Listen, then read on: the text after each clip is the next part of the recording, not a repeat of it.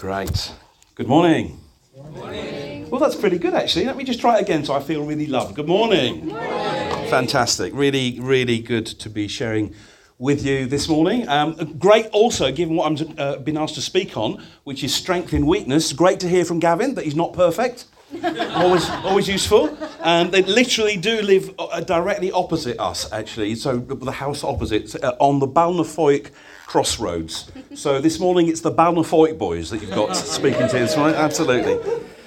So if you've got a Bible with you, it's going to be whatever form your Bible takes these days. I'm still old school, so I'm here with my paper Bible. If you've got a Bible on your phone or a tablet or whatever, open it up now in 2 Corinthians. That's going to help you, because that's where we're going to look from. 2 Corinthians chapter 3 and chapter 4. We're going to dip in and out of those chapters. If you are looking at the Bible on your phone, just make sure you turn your notifications off. Don't check your emails. Certainly don't play Candy Crush, all right? If you play Candy Crush, you will surely go to hell, all right? That's the way it is. Okay, so turn in your Bibles to 2 Corinthians, if you would, in chapter 3. Now, I also just need to explain to you that whilst I'm seeking to share with you from Scripture, I am going to look something like a blind bat, all right? Because the reason for that is I am like a blind bat. I'm actually awaiting 2 cataract operations, so I'm going to need to squint at my Bible as we go through. But please bear with me. I want to talk this morning about. There are 3 questions that I want to finish with, I suppose, this morning, and I want to start by asking myself first and foremost, what are you living for? What am I living for? What legacy do you want to leave behind? Just in this last 2-3 weeks, something like that, 2 of my great heroes of the faith have been, I think the phrase is, promoted to glory. They've gone to be with Jesus. And I've been reflecting on their lives and the way that their lives impacted literally thousands and thousands and thousands of people. People finding their way to faith in Jesus, people pursuing their faith in Jesus. And the whole thing about legacy has kind of come alive to me. And I play in my head with what do I want my legacy to be? What am I living for? What would I want them to put on my gravestone? When I come to turn up my toes and push up the daisies or whatever you want. Pete Gilbert, best before, or something like that. What is it you want?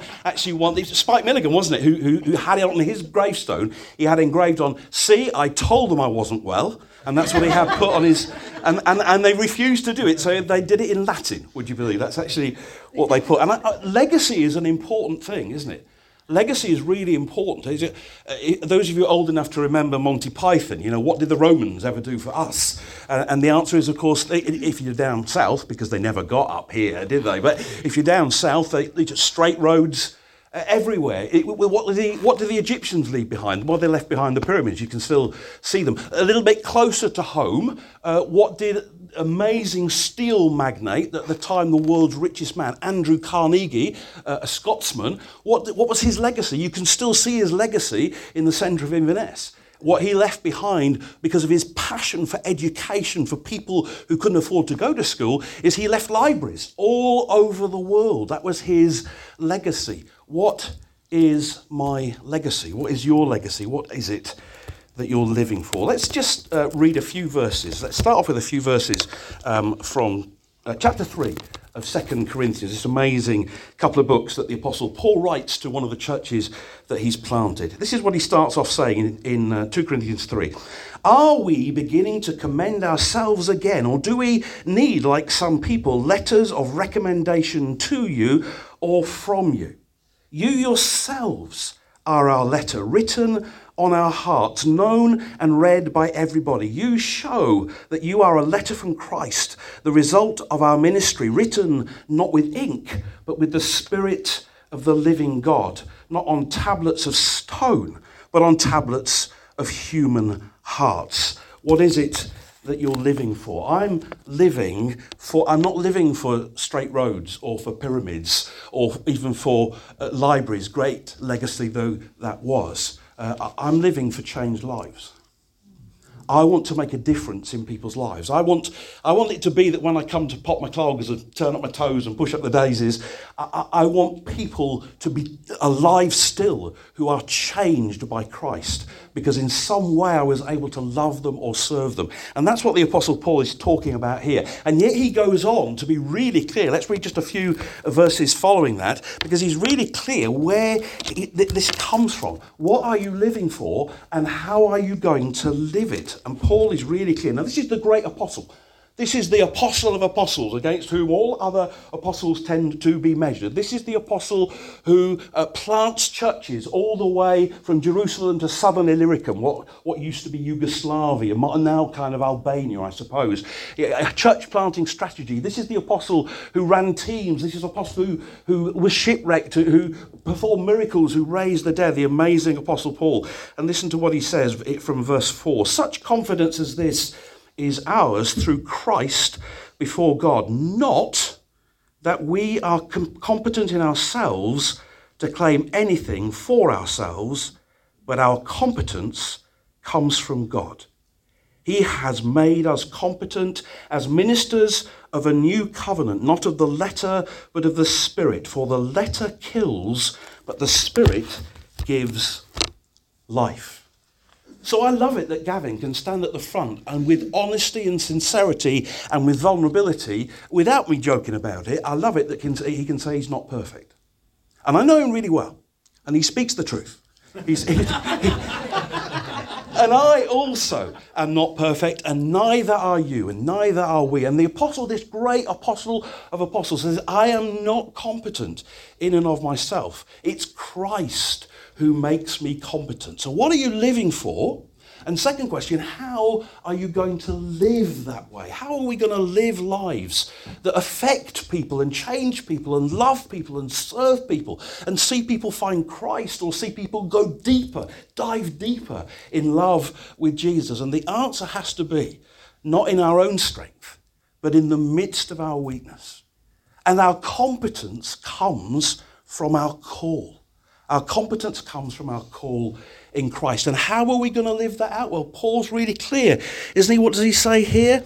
Not of the letter, but of the Spirit. He's talking about the letter of the law. For the letter kills, but the Spirit gives life. This is not about wearing and wearying yourself out. This is not about gritting your teeth and trying harder. This is not about earning some position of credit by works, because Jesus does not come with a gospel of works. The problem with the gospel of works is it doesn't work. Jesus comes with a gospel of freedom and of grace. This is born of the Spirit, not born of the law, not born of our own efforts and our own achievements and our own strengths. I've not been on one for a long time, actually, but my kids would tell you, I love fairground rides, and the kind of the hairier, the dangerous, the better for me. We've spent time on the big ones, Alton Towers and all that sort of stuff. And if you go to places like that, adventure fairgrounds and stuff, what you'll often find as you queue for the ride, and you normally do queue for the ride, as you get close to it, you'll normally find a little kind of a height scale thing, and they try and dress it up in funny ways. Put your head here, if your face goes through the hole, you're big enough to go on the ride. It's about height and safety on the rides, and it's a yardstick. It's a way of saying you can go on this ride and you can't go on this ride. And the law was given for us to measure ourselves against and to understand that we're not good enough, that we haven't got it made, that we can't attain it in our own strength.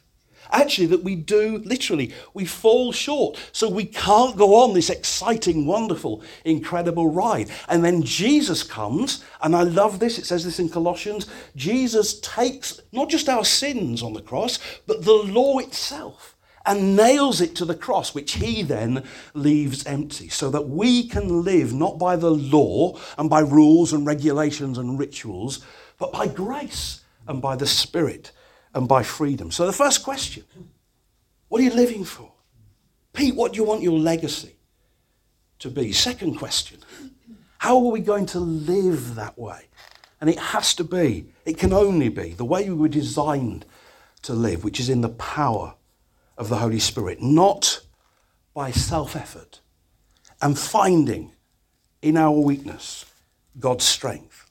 But I want to take us on from there. I want to read some more verses. In fact,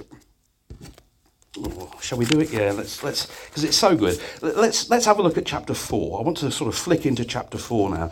And it's actually quite, well, both 3 and 4 are quite short chapters, aren't they? So follow it with me. I'm going to read out, I'll probably read the whole chapter actually. So follow this chapter with me. Now, in my Bible, I'm reading from the NIV.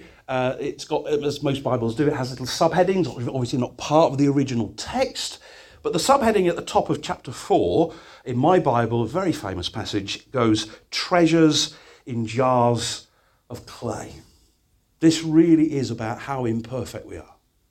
This really is about strength in the middle of weakness. So let's just follow that text along with me.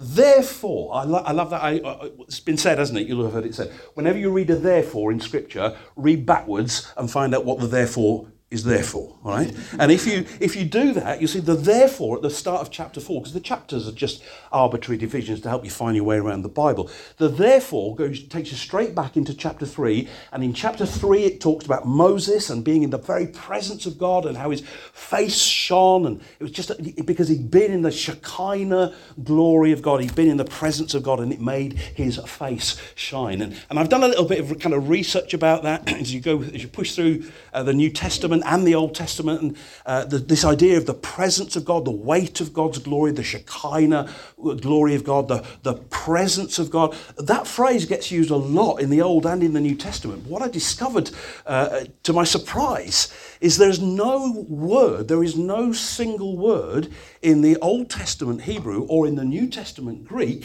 which translates as presence. And if you push it a little further, the Hebrew word is panim. Presence, the presence of God, panim. But it literally means the face of God. So the presence of God is the face of God. It's God up close and personal.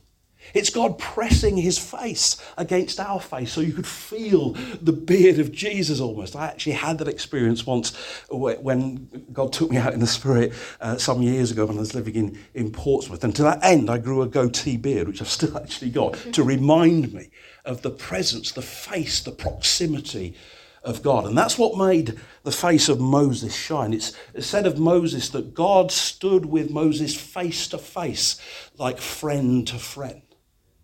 And we're left with this idea, which we've picked up somehow, somewhere from the little passages in the Old Testament, that to see the face of God is to die. But it was never meant to be like that. Oh, yes, it does say that in Scripture, but that's not God's heart. That's come about because of our own guilt and our own shame. But God wants us to be able to look in his face and shine with his glory, even though we are so weak. Therefore, since through God's mercy we have this ministry. So this is about God's mercy.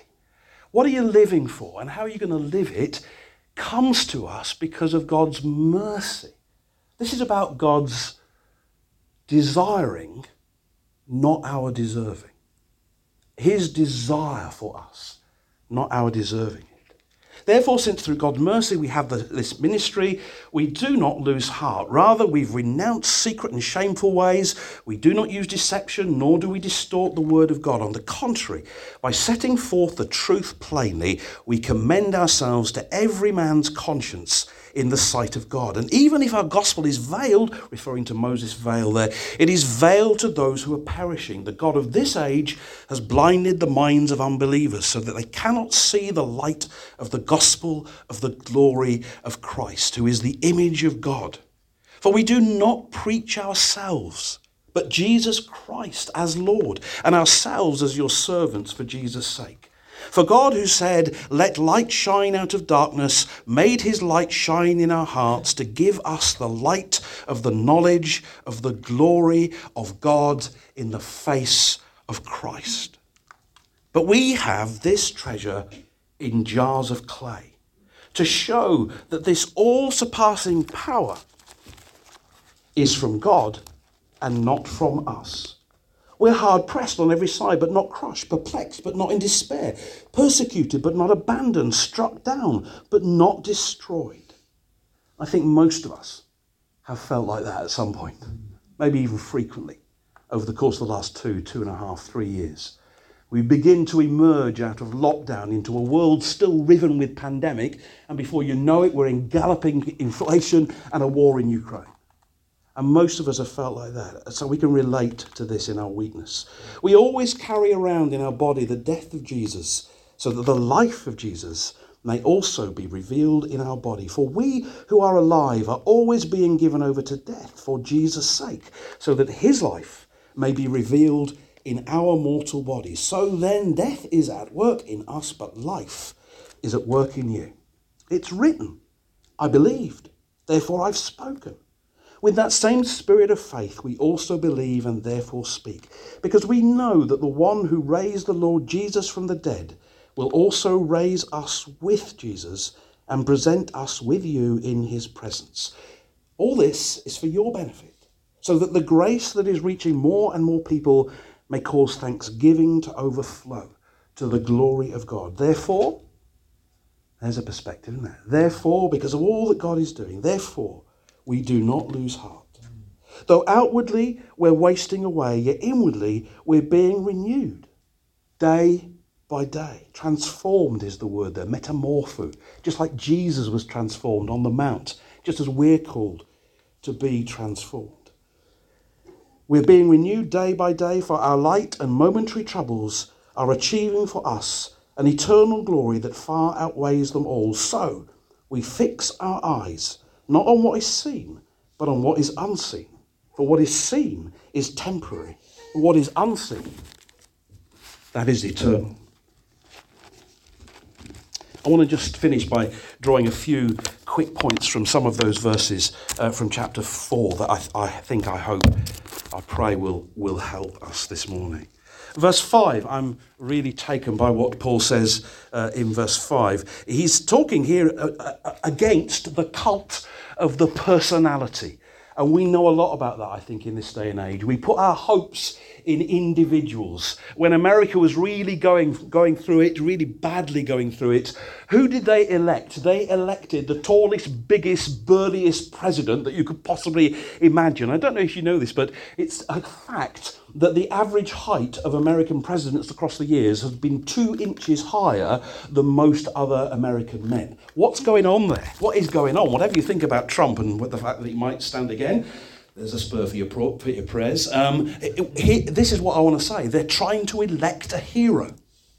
What's Boris always doing down south? He's always blustering and bragging because he wants to be the hero figure, the cult of the personality. We do it in our churches even. And yet, Paul warns against that. He says, don't go for the cult of the personality. View everything through the lens of Christ. The lens of Christ. And he's describing Jesus here as Lord, Christ as Lord. The word is Kyrios. And whilst, yes, it means the Lord, but actually that word literally, more precisely means the boss. So this is a description of Jesus' function in our life. Not just his function as Messiah, but this is Jesus as our boss. And so on a daily basis, imperfect Pete, probably like imperfect Gavin, probably just like imperfect you and all the rest of us, I have to get up and look myself in the mirror and say, who's the boss? Who's the boss today? Pete, who's going to be the boss of your life? Who's going to be the boss of your world today? Is it boss Jesus? Jesus Christ as Lord. And then, of course, moving down to verse 7, we have this treasure in jars of clay. Church, beloved, it's okay. It's okay to be a work in progress. It's okay not to have it all together. It's okay not to have all the I's dotted and the T's crossed and to be in control and to be on top of everything. It's okay to be a work in process. We have this treasure in jars of clay. That's all we are. That's a good perspective to have on ourselves. But do you know what? I think for years as Christian church, we've beaten ourselves up because we've not got it all together and we've not got all the I's dotted and the T's crossed and we haven't got all the answers and we do still sin and we beat ourselves up. And I wonder whether we've perhaps misunderstood what the real nature of biblical strength is. I wonder if we thought biblical strength is, it's being the spiritual Superman, the cult of the personality again. Or is it just possible that that's actually a Greek idea? Is it just possible that's a Platonic idea from Plato? Is it possible that actually biblical strength is not about having it all together?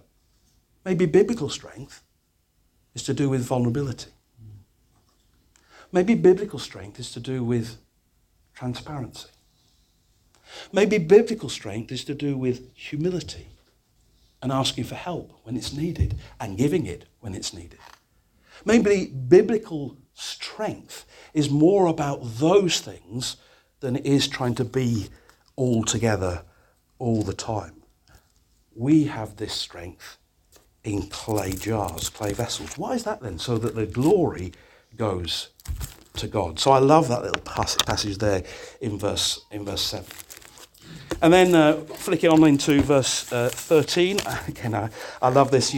Please forgive me that I picked this verse out, but whatever else I am still an evangelist. And in verse 13, Paul says, "It is written, I believed, therefore I have spoken." And one of the things I love about our church, one of the things I love about Inverness Vineyard, is that the two legs that we work on, as far as I can see in this church, are shared lives, discipleship, shared lives, and mission. And that's fantastic. And Paul says, I believed, therefore I spoken. Literally, I tell it out. I speak it out. And the opportunity, whether it's Gavin in the workplace or me with our neighbours as we all open houses, which we can do again at last. So looking forward to Christmas. We've not been able to do our Christmas open house for 2 years. We speak it out. I have heard some people say, they quote St. Francis of Assisi actually, who said, preach the gospel and by all means and use words if you have to. And I kind of get that. I kind of get it. I understand that's talking about live the life. Don't just talk the talk, but walk the walk. I get that. But you know what? It's not just live the life. It's also talk the talk. It's also going out of your way to explain why you live the way you live and you love the way you love and you give the way you give and you troll off to view cinema, not to watch a film on a Sunday morning. How weird is that? But giving away what God has given us, we tell it out, we speak it out because we have believed. And then finally, at verse 18, at the conclusion, is a great perspective, isn't it? Great perspective on why you're living, what you're living for. Great perspective on how are we going to live it, how are we going to do it. Great perspective. This final verse of chapter 4. So we fix our eyes. Can you get that? That's intentional, isn't it? That's focused. That's deliberate. I wish my eyes could fix like that at the moment. I'll tell you. That's focused, that's fixed, that's perspective. So we fix our eyes not on what is seen, but on what is unseen. 2 Corinthians chapter 5, verse 7. For we do not walk by sight, but by faith. Sometimes we see it, but a lot of the times we don't see it. But it don't stop us. We fix our eyes and push forward on what is seen, not on what is seen, but on what is unseen. For what is seen is temporary, but what is unseen is eternal. What a cracking perspective that leads to patience. Perseverance that gives good perspective that leads to patience. So we push through. So this morning, church, focusing on strength in weakness. Focusing on what is written a bit later on in 2 Corinthians, where it explicitly is stated, for my strength, says God, is made perfect in your weakness.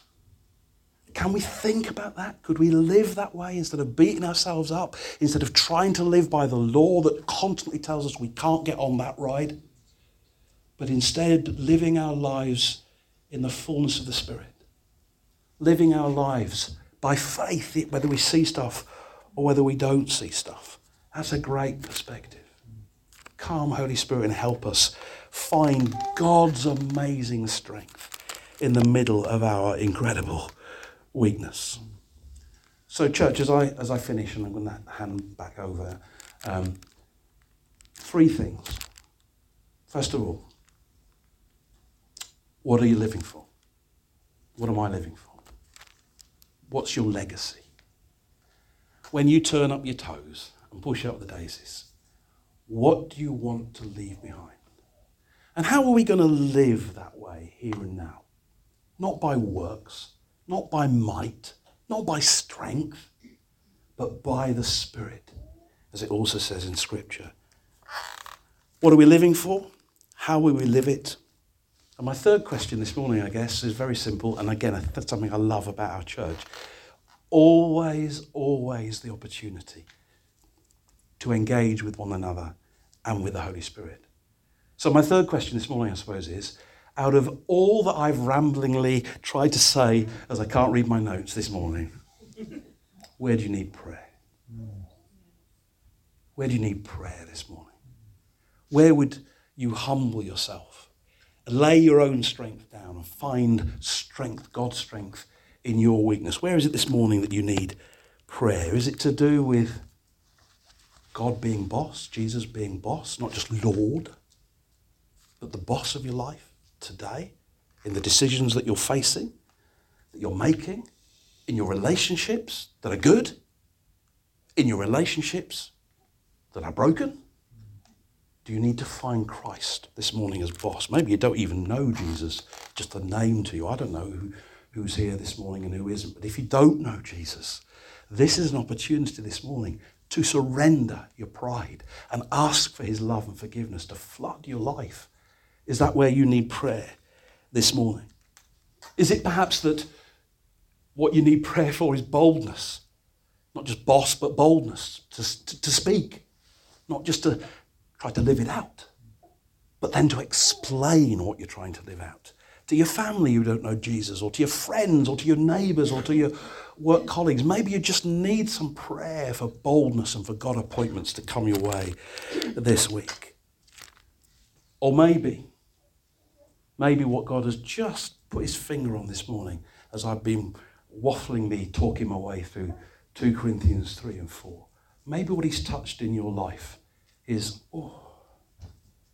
that's where you're broken. That's where you're broken right now. That's where you're weak right now. That's where you need me to come with my grace and bring my strength into your weakness. And maybe you need to respond for that area of hurt or pain or brokenness that's in your life. So I'm going to pass back now, and we'll have an opportunity to respond to anything that God has said for you, that you want to come down somewhere over here, probably. You'll get directions so that we can pray for you. Let me pray, and then I'll hand back. Jesus, thank you for being with us this morning. We're amazed that by your Spirit, you are present in gatherings of your people across the globe. And not just little us here in Screen 7, in View Cinema in Inverness, but across the globe by your Spirit, your presence speaking to your people. Inexhaustible, fresh with your mercies again today. Oh God, we need them. Because the reality is, Pete, like Gavin, like everybody in this room, we're not perfect. We want to find grace. We want to find mercy. We want to live by your Spirit. We want to speak out the good news you've put in us. We'd like our legacy to be changed lives. So help us. And any of us this morning that need that, just a touch of prayer, a brother or a sister to stand with them, lay hands on them and be with them and pray for them. Then give us the courage of our convictions to respond that way at this time. Because we ask it in your name, Jesus, and we ask it for your glory.